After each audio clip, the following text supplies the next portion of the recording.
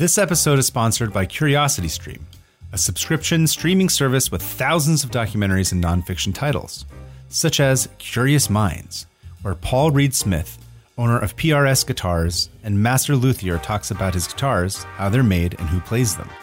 He also discusses the impact of Carlos Santana's endorsement on his business and his life. It's a pretty good little series. Some might call it smooth, maybe, but me, I call it smooth featuring Rob Thomas. You can also get access to our streaming video service Nebula when you sign up for CuriosityStream using our code at curiositystream.com/musicalsplaining. The Streamy Award-nominated Nebula is a video streaming platform built by and for creators. So you've got Nebula, why CuriosityStream? Nebula is a place for smaller, indie education-type creators to try out new ideas that might not work out on YouTube. With Nebula, you can see original video essays, films, documentaries, and whatnot from creators like Kat Black, Sarah Zed, and Abigail Thorne. Right now, you can get CuriosityStream and Nebula for only $2.99 a month or $15 for the full year. Once again, by visiting curiositystream.com/musicalsplaining. Once you use the code, you'll get a welcome email from Nebula giving you access to all the glory that is CuriosityStream and Nebula.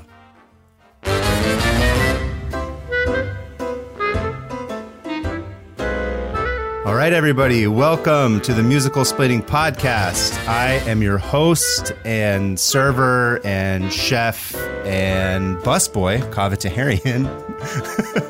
As you guys know, my co-host Lindsay Ellis is taking a well-deserved break. And as such, we have asked our good friend and fifth Beatle, Angelina Meehan, who is now, what are you? You're going to be like the first Beatle now. You're not even the fifth Beatle anymore. I am. Yeah. I'm Paul McCartney. I'm great on a bass guitar. I could slap out some piano. And if you need me, I can do the drums. Yes. So and we'll just pretend we'll pretend it was Ringo. Angie, welcome. Hi, hello. I am so excited to be here. I am like Dario Naharis 2.0. Like, this is just such a good, exciting feeling to be here. And I feel, hopefully that this is a very nice, heartwarming thing coming from me, even though every time I've been on the show, it's almost always been for Phantom-related garbage. So, yeah. Hi. I'm Angelina. Yeah, welcome. If you don't know who Angelina is at this point, you should just turn around and listen to all the episodes, which, by the way, fun fact, our highest rated episodes are ones that you were on it. Oh, wow. Yeah, I was just waiting to drop that until we were recording, so you knew that, so you hype you up a little bit. Oh, my gosh. Well, I'm glad. That's really heartwarming to know. I love being on this podcast, so getting to sit here in this seat for a while is just the most exciting thing in the world, because it means not only do I get to be on it more often and talk to you, but I also get to show you more garbage. Yes. Speaking of which, that's a perfect transition. Yeah. So we're going to change format a little bit, obviously, because of, everything that's going on. We have no idea if we can see anything ever at any point. So we're slightly shifting back into pro shot / movies for the foreseeable future. And Angelina, since you're going to be our tastemaker, why don't you tell us a little bit about where you think we're going to be going without giving any specific giveaways? Sure. Well, and you know what? We're going to, I think, end up talking a little bit about it today because it's relevant to today's episode. But we're going definitely in a Sondheim direction, because that's I think besides Sweeney Todd, we haven't really, or you guys haven't really touched Sondheim. I think that's the only one, as far as I remember. And may he rest in peace, because he recently passed away. R.I.P., right. It is just like a very fun, gaping, I'm glad you can't see my hands right now because it's very off-putting, hole. For lack of a better word. I can't wait to bring a lot of Sondheim to the table.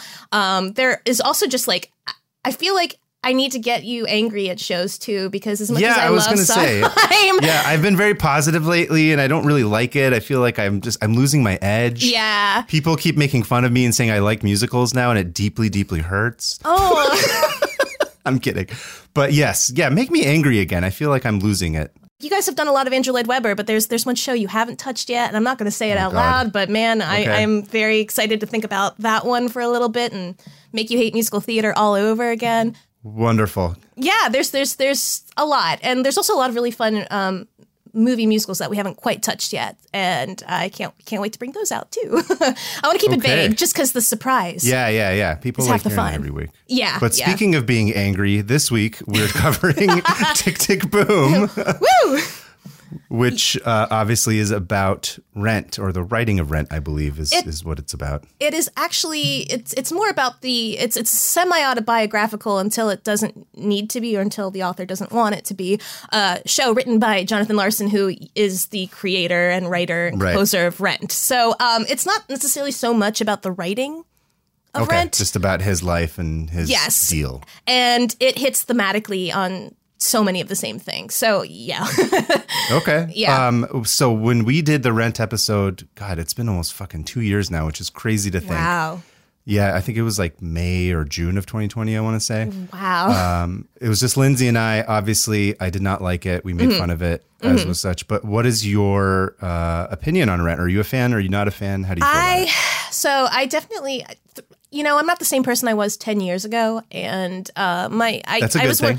I was definitely. Oh my God! Oh, I'm glad most people here do not know me. Here being you, don't know who I was 10 years ago, because same way. It's a lot. Not great 10 years ago. Yeah. Yeah. I mean, who amongst us? Who amongst us was great 10 years ago? But Rent was like one of the first musicals I had listened to ever, or right after I started really getting into musical theater, and I definitely had a brief phase in high school where I was super about it, and then by the time I graduated, I discovered Sondheim, and so that just kind of pulled me. Bye, bitch. Yeah. And then the movie came out. Yeah, bye, bitch. Here's my new ride, Sondheim. And by the time the movie came out, which was my freshman year of college, I was really getting into cinema, and the movie is just bad. I don't like the movie, and I will objectively put that out there, that the movie is garbage.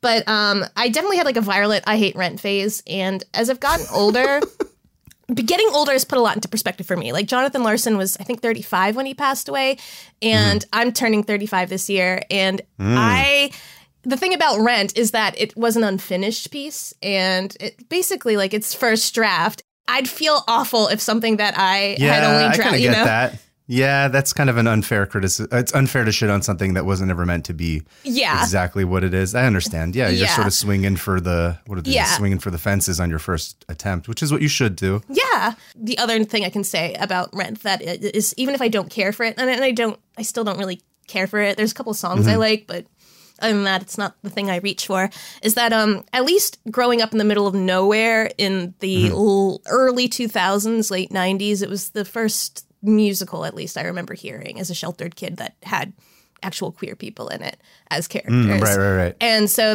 we talked about that in the episode too, that was the first kind of foray into it. And so I have a lot of friends who still love it deeply because it has that huge significance to them, and I understand it. So I don't like it. I think maybe some people are a little too hard on it, but it is also, there are just lines in it where I just hear it and I go, oh, okay, I don't like musicals anymore.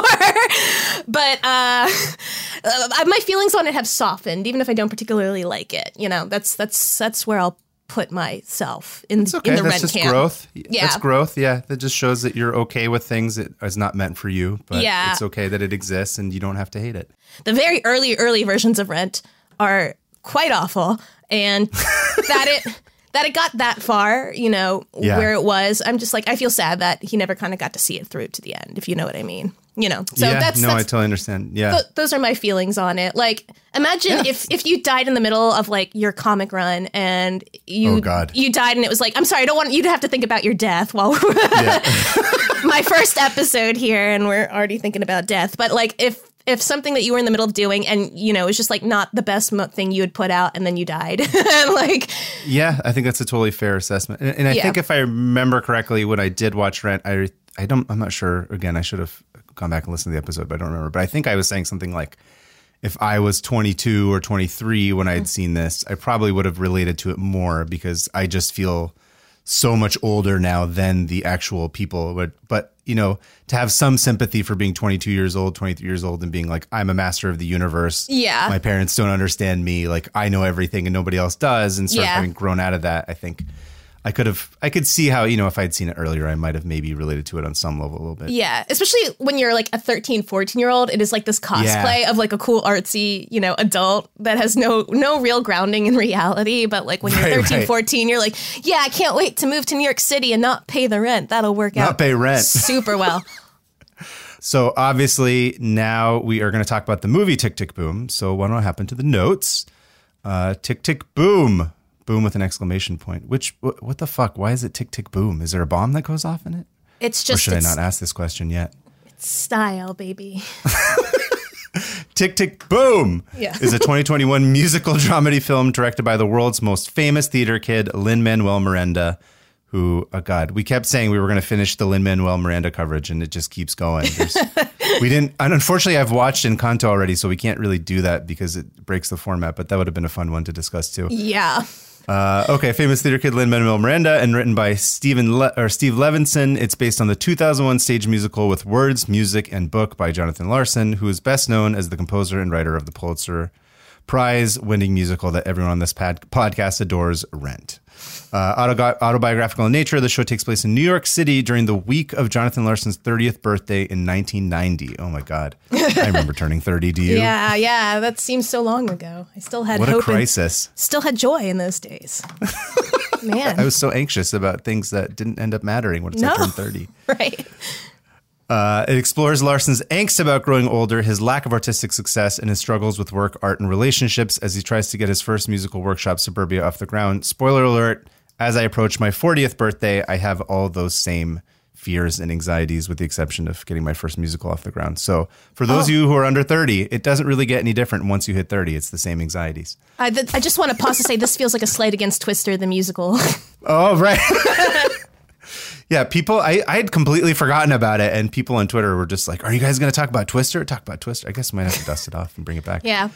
Anyway, Tick, Tick, Boom's first iteration was a one-man show performed by Larson himself, first publicly workshopped in 1990 as Boho Days, and then revised and performed under its final title between 91 to 93.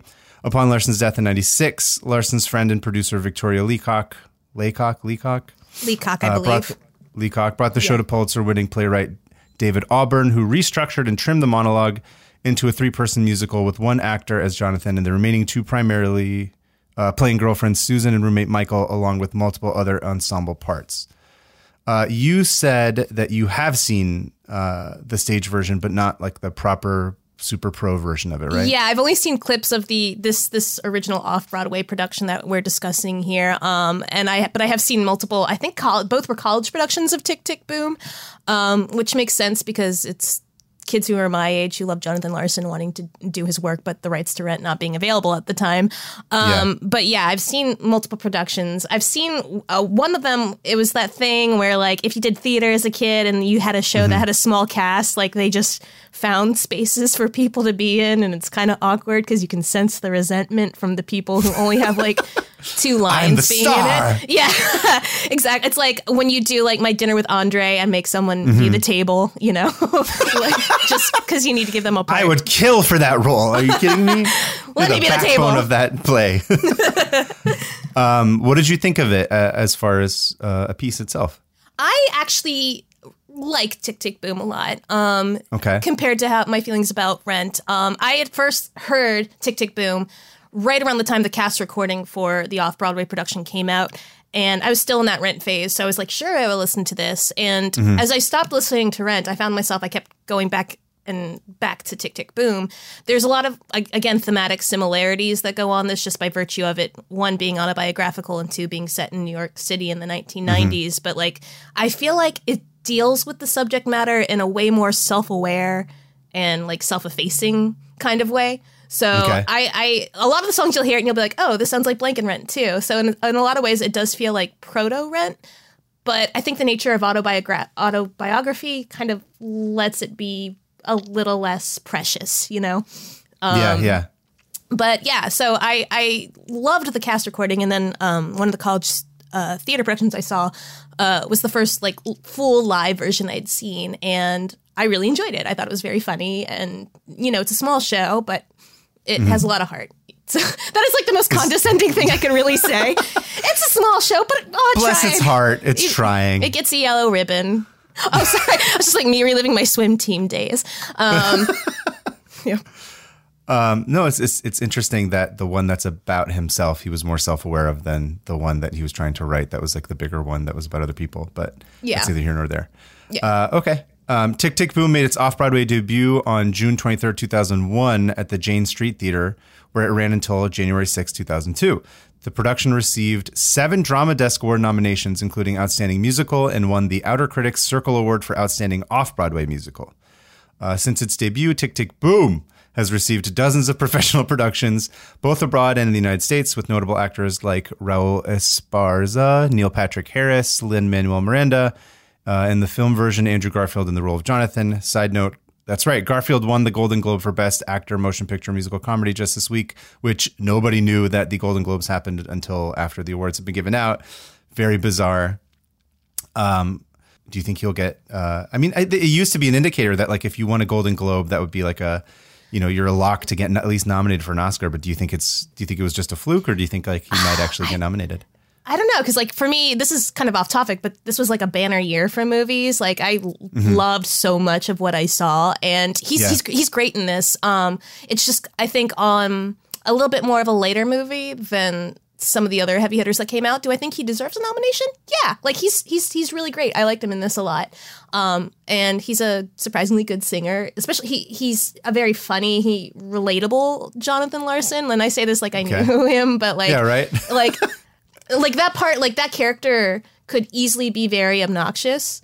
And it's kind of like whenever you do like these artistic biography type things, it's very easy to get, again, very precious about the material. Self-indulgent. Yeah. And I think he manages to walk that line of being, an imperfect human being who is a real human being, but also like likable, like just a fun performance on top of that. So yeah, I'm very happy he won. I'll just leave it at that. Okay. Yeah. The movie version marks the directorial debut for Lin-Manuel Miranda. The film went into production in early 2020, and despite several stop gaps in filming because of COVID, it made its debut as a Netflix exclusive on November 12th, 2021. Now, it's interesting that this was the movie that Lin-Manuel Miranda decided to make his directorial debut with. Yeah. Do you know if he ever put on like a production of this or anything? Yeah. So I had mentioned earlier that he has played Jonathan it was a limited production, I believe. And it was him as Jonathan Larson. And for a long time, I think one of Larson's friends, whose name is escaping me, had been wanting to make Tick, Tick, Boom into some sort of motion picture feature. And Jonathan Larson's estate had been very gun shy about giving out the rights to do it because they wanted to make sure the memory of Jonathan Larson was captured in a way that was loving. And after Lin had done this production, I think it was like in 2013, 2014, sometime like that. It was Lin-Manuel Miranda and then Leslie Odom Jr., who played Burr in Hamilton, as his roommate, Michael. So that happened, and I believe, if I am remembering this correctly, Jonathan Larson's friend was like, no, something, I'm trying to remember her name. I think it's escaping me. But she was like, wait, this is the person who has to do it because they love, one, Tick, Tick, Boom this much, and two. He was like, he's obsessed with Rent, right? Isn't he like, that's like his favorite musical of all time, if I remember correctly, or something like that. He loves Rent. He is a huge Jonathan Larson fan. And I, as much as it's fun to dunk on Lin, it's very easy to see why, Yeah. It's almost like he's had like this mirror kind of trajectory as Jonathan, where he got successful really young, but is now alive to see like the fruits of those dreams, for better or worse, Yeah. Okay. And you've watched the movie and you thought it was a good time. I enjoyed it, and yeah. I have not seen it, obviously. And I'm going to be going to watch it and we're going to discuss it. Yeah. So if there's anything else you want to discuss, otherwise we should go ahead and head to our little ad read and come back and discuss. I am good, Captain. All right. Captain, my captain. Captain, my captain. Standing on my desk as I say that. Yeah, right. Just dun, dun, dun. Oh, don't make me cry. God damn, I love that movie. Oh, man. Okay. Wait till that gets turned into a musical. Anyway. Oh, my God, no. How dare you? Sorry, read the ad. All right, we'll be back.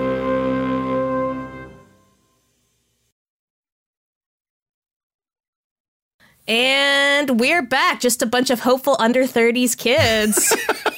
Ready to talk about our dreams. Ready to take on life. Yes. Yes. That was a fun little trip watching that. That was a good time. Oh yeah, really? It was interesting. Yeah, Okay. It brought me back to some places that I forgot that I had been. I guess we sort of hinted at it a little bit in the beginning, in the first half, but yeah, I was like, oh, I forgot about being that way. Yeah, yeah. No, like I think.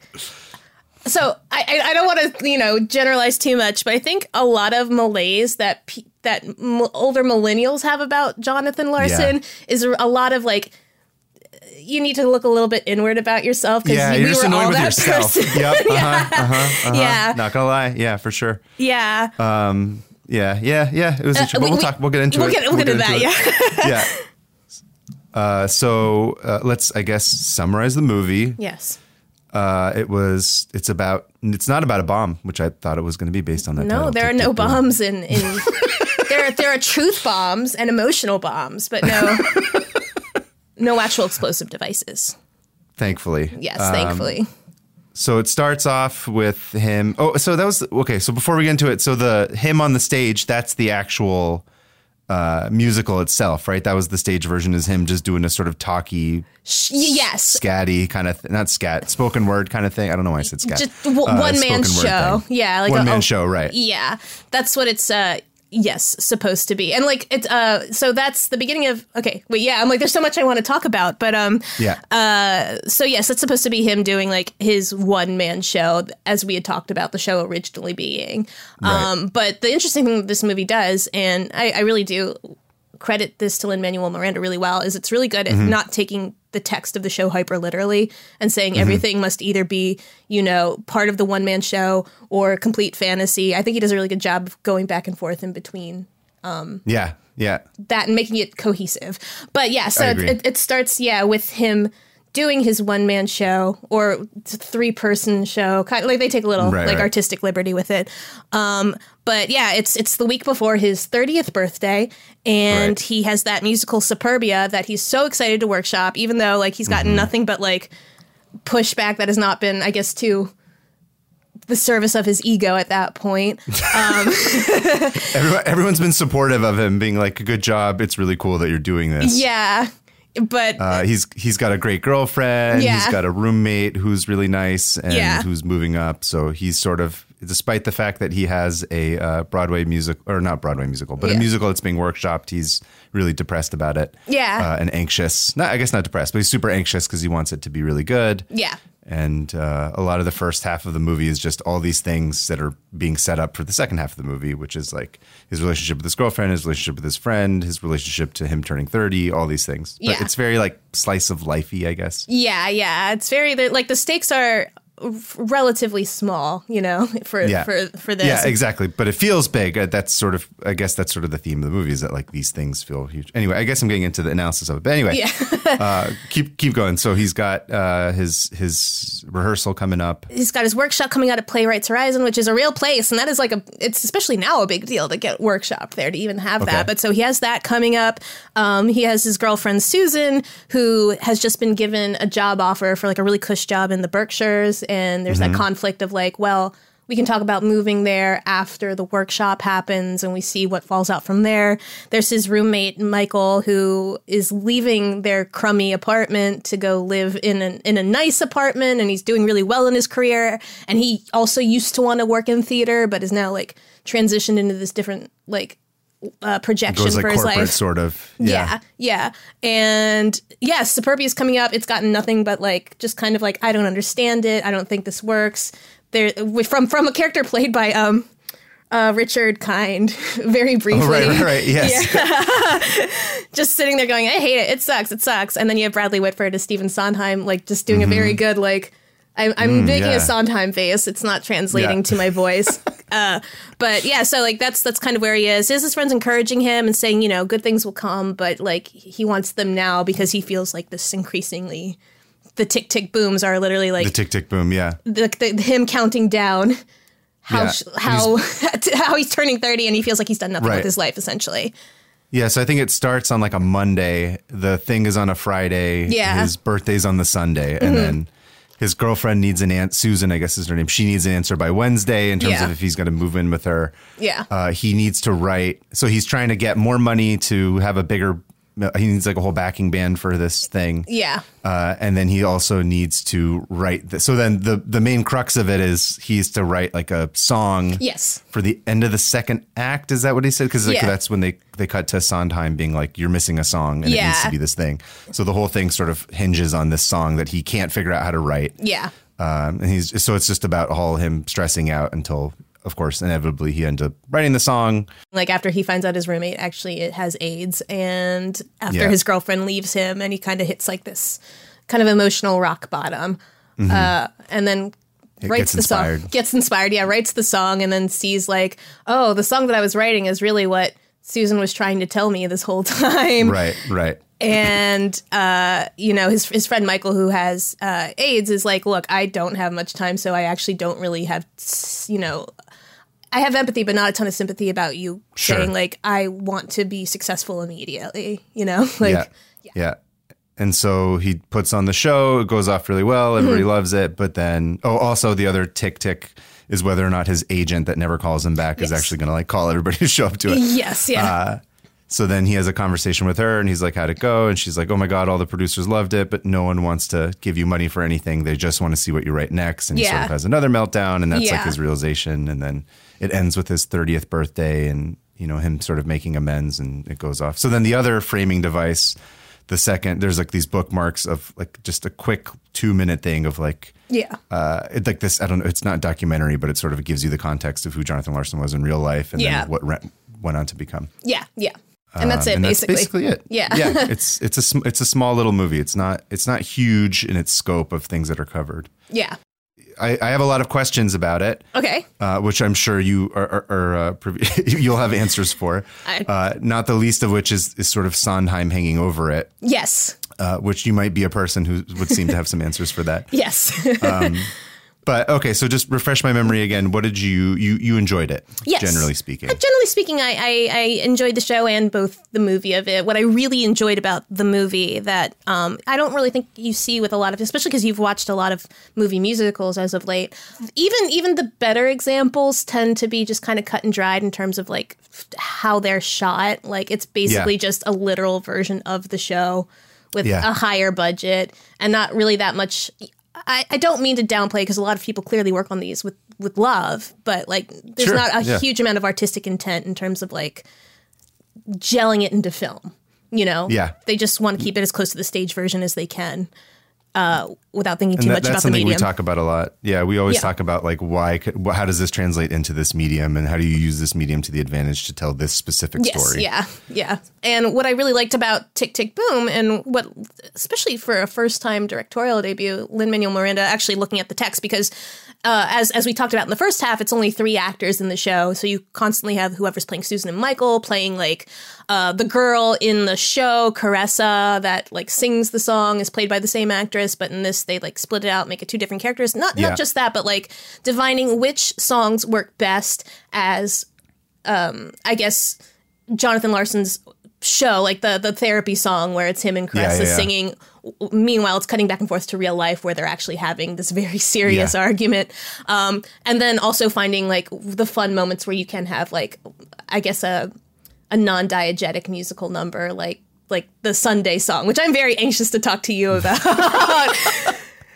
Yeah, that was like, it turned into fucking like a Marvel Cinematic Universe scene there. I was like, Andrew Garfield was in 2 fucking multiverse movies like, in the month of December. Right. He was in the Spider-Man metaverse, and then he was in the Bernadette Peters metaverse. Yeah, musical Spider-Verse, fucking all these different people from these different musicals. Oh my God. I agree with you. I think overall, I was impressed with, considering how much I know Lin-Manuel Miranda tends to be like, super ambitious and sort of try to go big. Mm-hmm.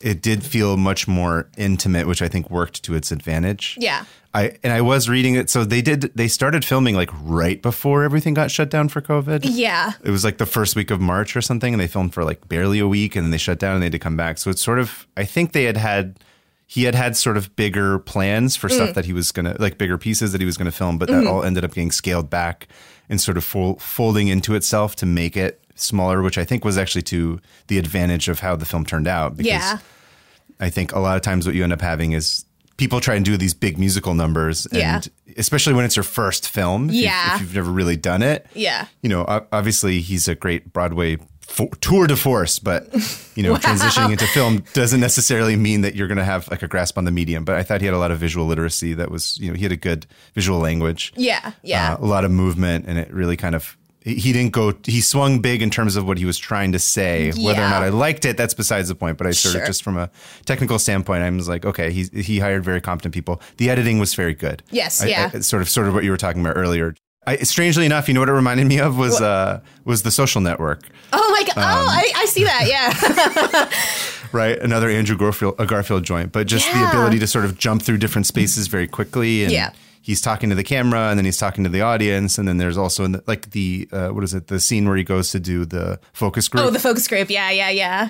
That's very hard to do, you know, in terms of how you shoot something and edit together. And I thought it was pretty tight. Yeah. I think he does it in a way where it's like, I'm not a huge fan of, like, the first thing I thought of was like The Big Short, but like I liked The Big Short as a movie, but like the constantly breaking the fourth wall, I think at this point has been just a little played out. Overdone. Yeah.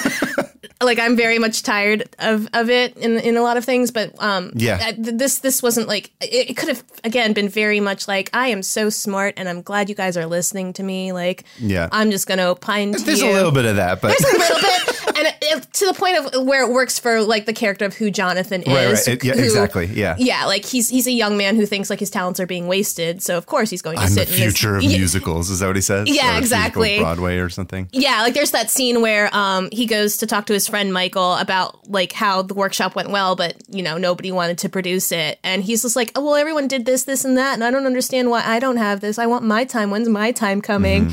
And you're just like, I am so ready for someone to shut this person down really, really hard. It's a relatable feeling. Like I remember, you know, being 28, 29 and just being like, how come I haven't had like my thing yet, you know? Yeah. And now I'm here. I'm 38. I still feel that way. What? I'm 34 and co-hosting Musical Splaining with you. I've made it essentially. You peaked at this point. Yeah. There's nowhere I can go but down, and I'm taking everyone with me. But like I think they balanced that character pretty well. Like it could have been a very, watching it again, because I watched it again for a second time last night. I was just like, yes, this could have been so awful. Like in so many ways. It's just like this could have not worked very hard. And I think for the most part, Lin-Manuel Miranda pulled it off. And what I was very curious to hear about was there is a lot of to go back to a question, or rather a statement that you'd made about Sondheim and the shadow of Sondheim over this. What the movie does very well is expand upon the script and cut things from the show that didn't really need to be there. Like there's a couple of songs that were cut. Like there's a song he has with Caressa, the girl in a show, where they bond over liking candy. And is that Vanessa Hudgens? Vanessa Hudgens, Right. Okay. We got a Disney star in this one too. But like they cut that. Well, it's like there's a couple of lines in it in the cafe scene where he's singing about sugar to his friend at Playwright Horizons. But like there was a very good hand in like cutting things out that didn't need to be in it too also. Okay. But the Sondheim thing, so that whole Sunday song, I was just like, when I was watching this thinking like, I would love to be in Kavi's head right now. Like, what did you think of that? I had no idea what was happening. I just thought it was like a scene that cool, because he also sings a lot of like nonsense songs. Sure. Because, you know, he says like not nonsense bad, but nonsense. And he's like, I can write a song about anything. Like, I'll write it. So I just thought this was some insane extrapolation of him being like Sunday brunch and blah, blah, blah. And then it turns into this weird song. And then Lin-Manuel Miranda's like, cool, we'll just bring here's Andre DeShields and here's like Philippa Soup, which by the way, I was like, oh God, I know like half the people that are in this, that are like in this, and I knew them by name. I was like, oh no, it's affecting me. You are a theater kid. Well, why I ask this and why I was bringing up how they cut things from the script was the added context that they do put in is great. So that song is a parody of arguably like one of Stephen Sondheim's most famous songs, which is also called Sunday. And they do set it up very nicely and subtly in the film where it's him and his girlfriend and Michael watching Sunday in the park with George. A scene that does not happen in the show, but like Sunday, I can't wait to force Sunday on you. And if you don't like it, I'm going to quit the podcast. So I was like, it ends with like a George Seurat painting in life or something. Like, what the fuck was that? I can't wait to do Sunday with you because actually there's a lot of thematic similarities, and the fact that Sunday, the Tick Tick Boom song has always existed in the show. It ties in really nicely with what's going on thematically in Sunday in the Park with George, which is also about like the creation of art. But I don't want to talk about that too much because we're eventually going to get to that one eventually. But so that is a parody of a very well loved Sondheim song called Sunday, and it's again just also nothing but like theater cameos. And I have to imagine that like this is what you show. Like if aliens saw this, they'd see. Humans, and go, wow. Which aliens? Are we talking the xenomorphs from Alien? Are we talking Mars Attacks aliens? We got to be specific. Which ones? Whichever aliens you pick, be them ETs, be them, you know. Musical fans. They would just look at that and go like, well, this is a lost cause of a planet. So, like, that's what I imagine that watching that scene feels like, because it is just nothing but like a massive musical theater in joke. And Lin-Manuel Miranda used his clout to just like take it to level 8,000. I mean, honestly, to me, like I said, it read to me as like, well, this is just Marvel for theater kids. Like, that's all this is. I was like, this is their Avengers scene where somebody shows up, and I didn't have a problem with it, really. I was like, why not? Like, you know, Lindsay and I joked about the Lin-Manuel Miranda universe. We were talking about how he's like the ice cream guy. I can't remember. He's the ice. No, he's not the ice cream. He's the other one. He's like the snow cone guy in the Heights. The Piragua guy. Oh, in the Heights. And then they have like a little scene later. I was like, I think that's just really what he's doing, probably, right? Yeah.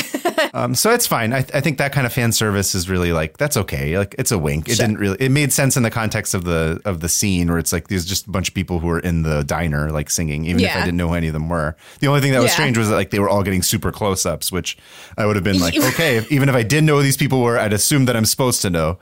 Yeah. Oh my God. I remember watching it. So you can imagine me watching this for the first time being like, you're like, oh shit. Like Nick is upstairs in our office while I'm watching this and I'm screaming like, oh fucking hey, it's the Cheetah Rivera and Brian Stokes Mitchell. And I don't expect you to have recognized this one, but Howard McGillin, who was the longest running Phantom on Broadway.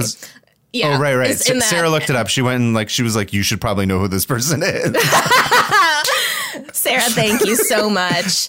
Shout out to Sarah for knowing, Sarah, you know, you got to educate your man on Phantom, and I applaud you so much for doing that.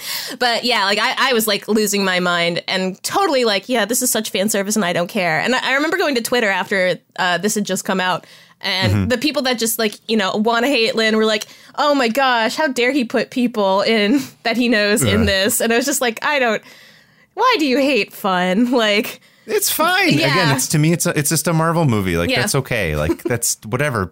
Everyone should be allowed to be excited about shit as long as it doesn't like detract from, you know, if it doesn't fucking right off the rails and go into something else where you're just doing that. But it's fine. I thought it was baked into whatever the story was doing anyway. So it's fine. I like to see that scene, especially the film version of it is like everyone's had like, when I worked at a shitty thrift store, I just sit in my head and like hate people that came up to me, but also like write crappy things in my head about them too. Just anything to pull myself out of how mind-numbingly dull it is.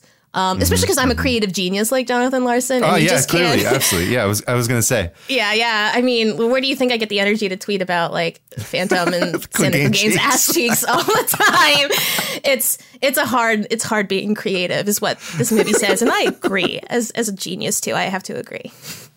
So a lot of the Sondheim stuff was like, he was Jonathan Larson's, was he like his mentor or somebody that sort of helped him through it? Okay. Yeah, yes. This is all... But this is all fairly true to life right there. And actually, it's very funny to me. So you have Bradley Whitford playing Sondheim in this, but the voicemail at the end actually is Stephen Sondheim's voice. It's very funny to me because I was watching this last night and I was like, gosh, Bradley Whitford's doing a really good Sondheim. And then it got to the voicemail and I was like, he really does sound like Stephen Sondheim. That's amazing. Incredible acting. Dang, like, you know, you start from the West Wing and you can only go up. But like, it's very... I don't know how to say this like nicely, and this is slightly tangential, or not nicely, but a way that doesn't sound like uncouth.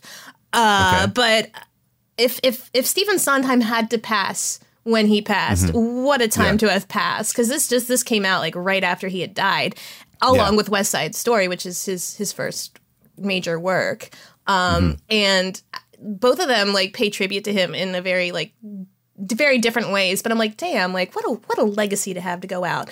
But also when you put that with the context of like, well, also Jonathan Larson dies like 5 years later after all of this, like there is he like doesn't this, know that he's going to die at this point, right? He just randomly dies. He died. Yes, some undiagnosed something or other. Yeah, he had an aortic aneurysm. The whole this has long been speculated. I remember sitting on like my mom's toilet reading People magazine right around the time Rent came out, not knowing the show at all, but like them having written the news that he had died, that they thought he might have had undiagnosed Marfan syndrome, and that had a proper diagnosis of that or what was going on, he would have been able to survive. Yeah, and it was the so some of this. But then my question then is like, so he doesn't necessarily know that he's going to die at this point. He's just sort of having a panic attack about turning 30. Yeah, and can't see past that age. Yeah, exactly. Which with the meta context of him actually dying in 5 years, right? It's the irony of that.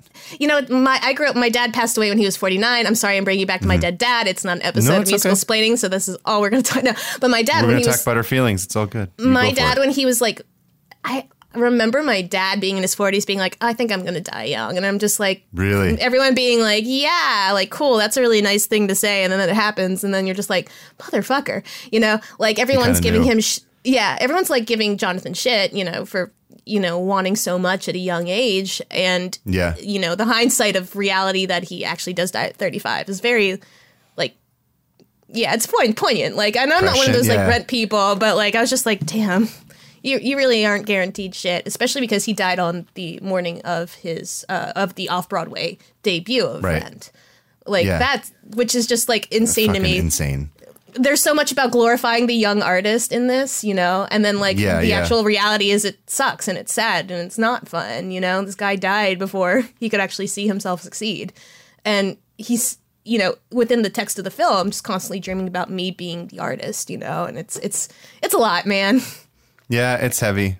Like I said earlier, too, I was like, it definitely takes me back to being that age. And especially the part where he's like, Stephen Sondheim was 27 when he did this. And somebody else was Andrew Lloyd Webber. Is that who he says? He mentions two people. I can't remember who the other person was. He does Stephen Sondheim and then, oh, God, I can't remember. It's somebody else. But basically, he's like, by 27, they were like, I was like, oh, yeah, I did that. Oh, the Beatles. He was like. Right, Paul McCartney. That's what he says. Yeah. Paul McCartney, by the time he was like 26, had done this and blah, blah, blah. And I was like, yeah, I shouldn't have done that, but I totally did that when I was in my 20s. I put unbelievable amount of pressure on myself.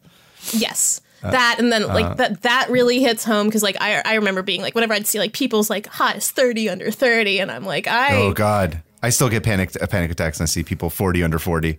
Yeah, I know. No, it's just like my life is increments of 10 years of People magazine. Reviews, you know, just like, I only run on those, and then like the world's sexiest man, and that's or man of the year. There's still time for me. I can probably still do it. I don't know. You know what? We're just gonna get so much clout behind this podcast that it's gonna come down between you and like Brad Pitt for the 8,000th time, and then your moment to shine will come.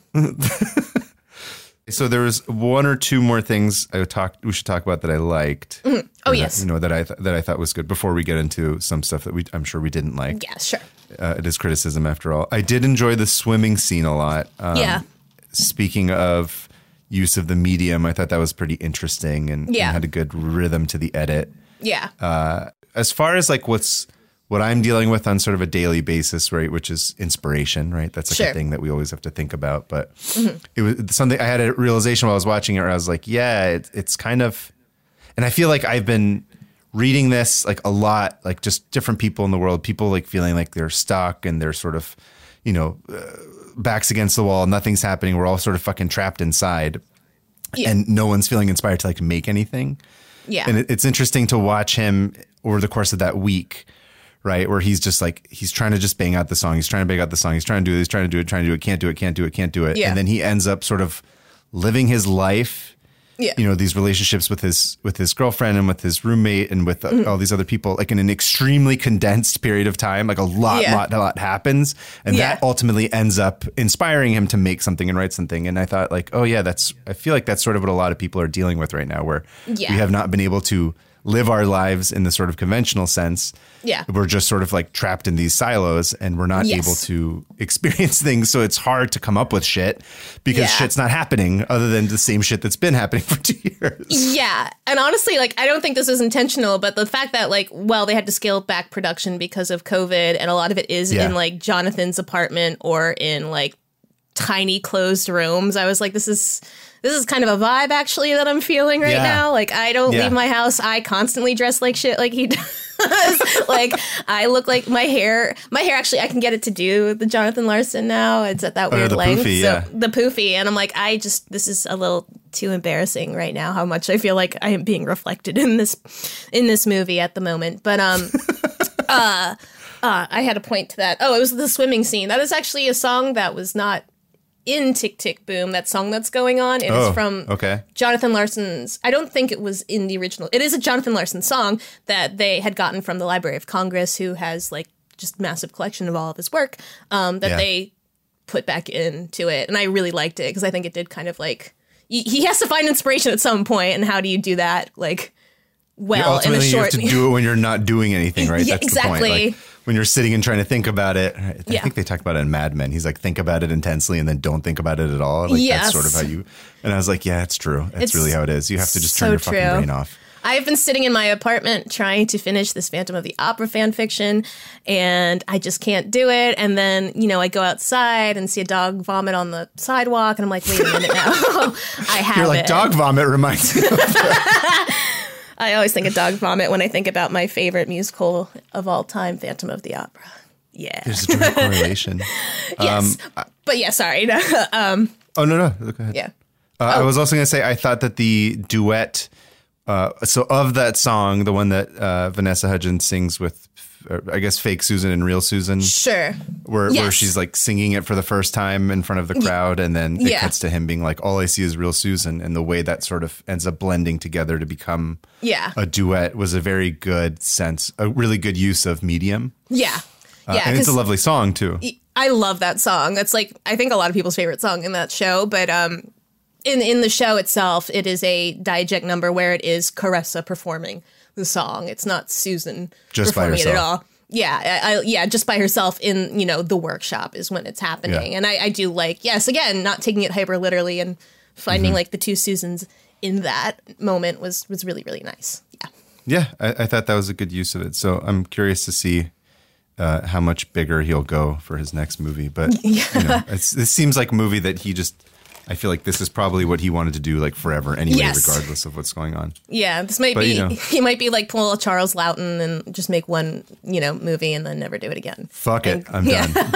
But this movie's all about time. It's all about time. That's why Tick, Tick, Boom makes sense. Yeah. It kind of almost felt like a Christopher Nolan movie.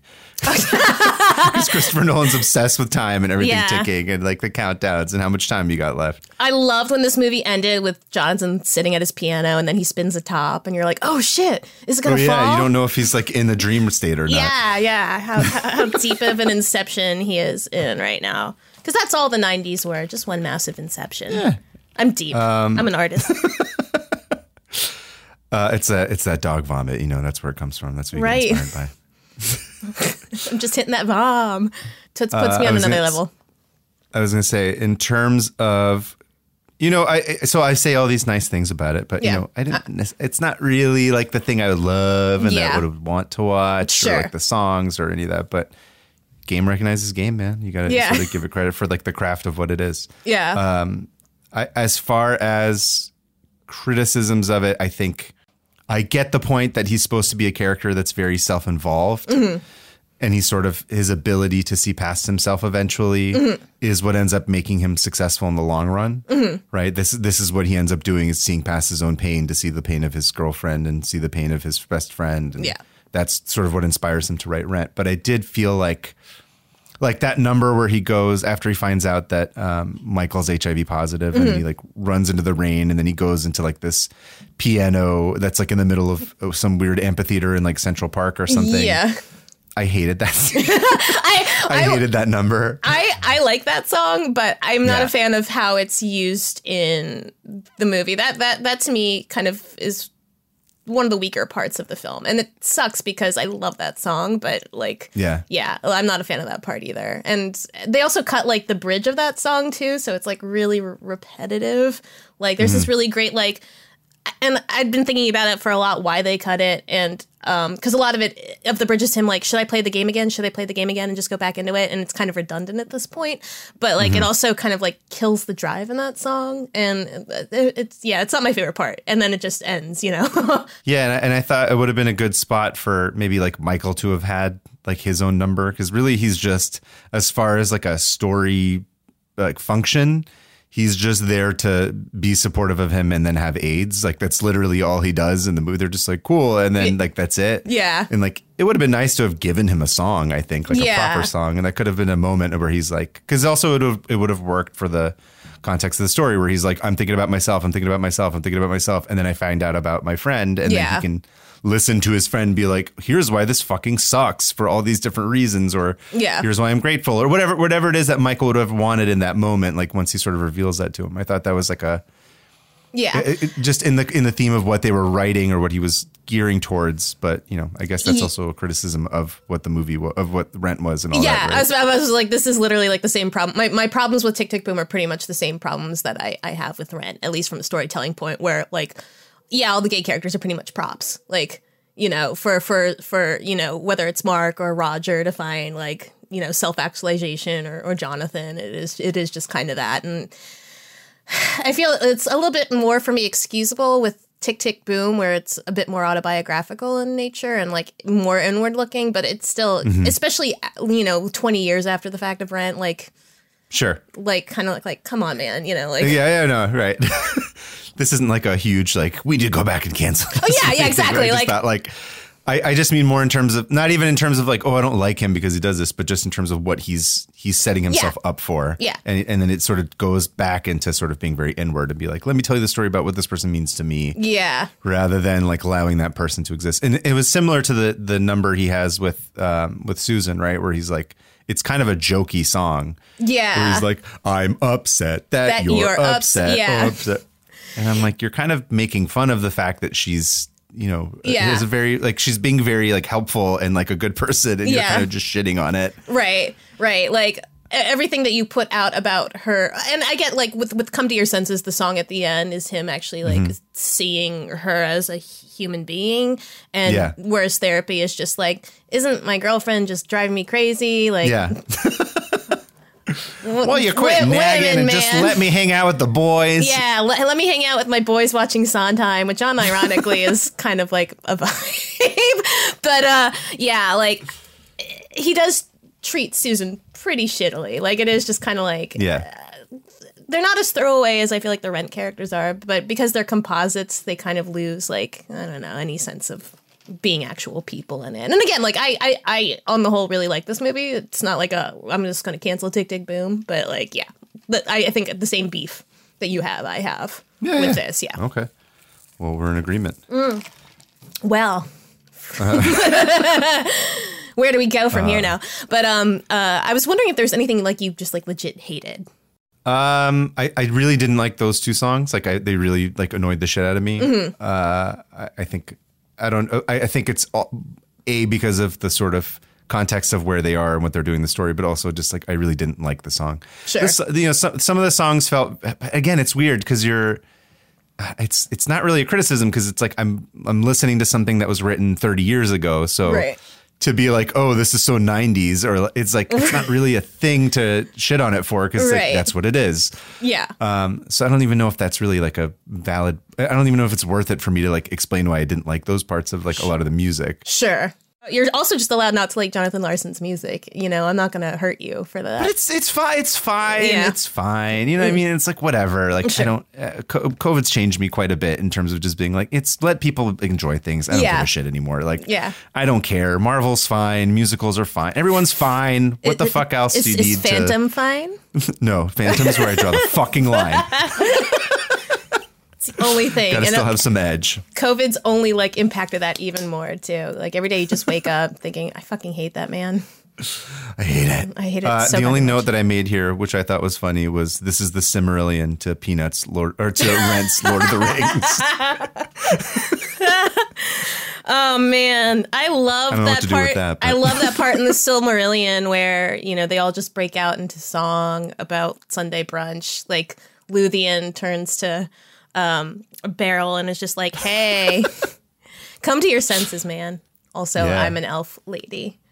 It's been so long since I've read the Silmarillion. I'm so sorry if someone out there is listening going, that's actually a bad analogy. That's wrong. I'm sure we'll hear about it on Twitter. Yeah. What about you? Is there something that you hated or really didn't like about it? Really didn't like about it. I just don't, I mean, I feel scared saying this, and I feel like this is spicy. It's not. But I'm just worried about the teenagers on Twitter. I'm not a Vanessa Hudgens fan, and just like seeing her in anything like pulls me out of it deeply.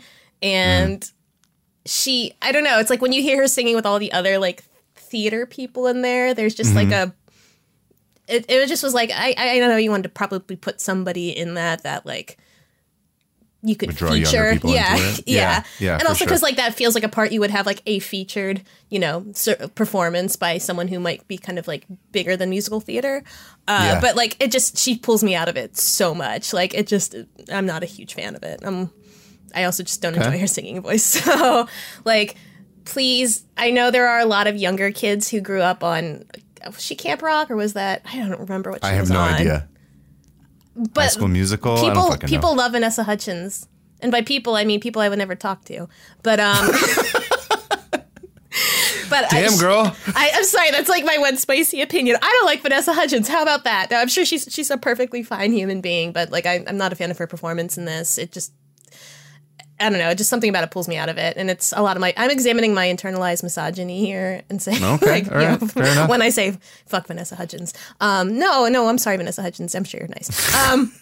But yeah, I'm not a huge fan of that. And then I think it's just a lot of how the Michael character is handled. Because I love the actor who plays him, Robin DeJesus. He looks so familiar. I cannot figure out where I saw him. He's in, like, a lot of things, but he's a big musical theater person. He was in the original Broadway cast of In the Heights.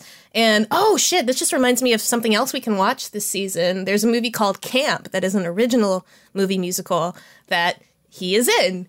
And we'll probably be... I'm going to put that one on the docket, actually. I think that one might be pretty fun to watch. I think you'd hate it, but, like, I think it might be... So I'm definitely going to put that one on the docket. But he's great in that. And I was very happy to see him. But, again, it's just kind of like the same issues I have with Rent. That underused. Like, like I said, that should have been his fucking number. Yeah. It shouldn't have been Andrew Garfield in the fucking rain playing on a piano, like, trying to be Elton John. Should have been Michael's number.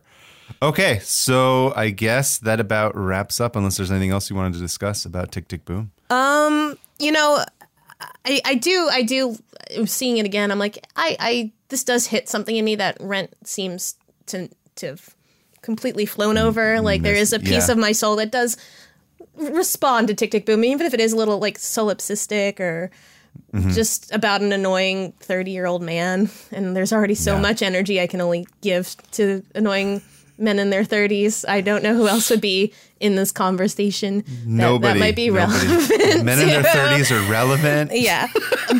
But that being, in all seriousness, that being said, I'm like, it is a nice, small scale reflection on just, man, I'm going to die one day and I'd like to make something. Yeah.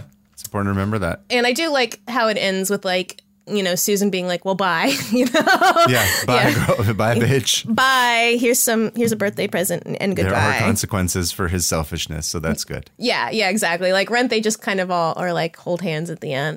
Oh, I forgot to ask one last thing before we go. Did they never actually put on the stage version of his Superbia or Suburbia, whatever it was called? Superbia, yeah. Nope. It never got a stage production as far as I am aware. I'm very curious to see what that was all about. It seems like pretty ridiculous. Yeah. I've actually never, like, listened to... I'm sure there's, like, bits and pieces you can find on the internet of it that people who really like Jonathan Larson have gotten their hands on, but I have not trawled that part of the internet yet. I'm still busy watching bootlegs of Phantom of the Opera, so... Right. Writing fan fiction. Right, and writing fan fiction. On that note...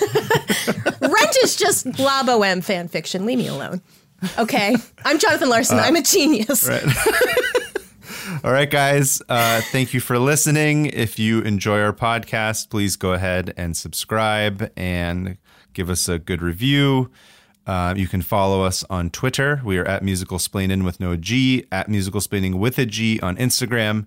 On Twitter, I am at Kavitaharian, and on Instagram, I am at Permafriends. Oh, I want to say, number one, I'm very excited to be here. I think we're going to have a lot of fun.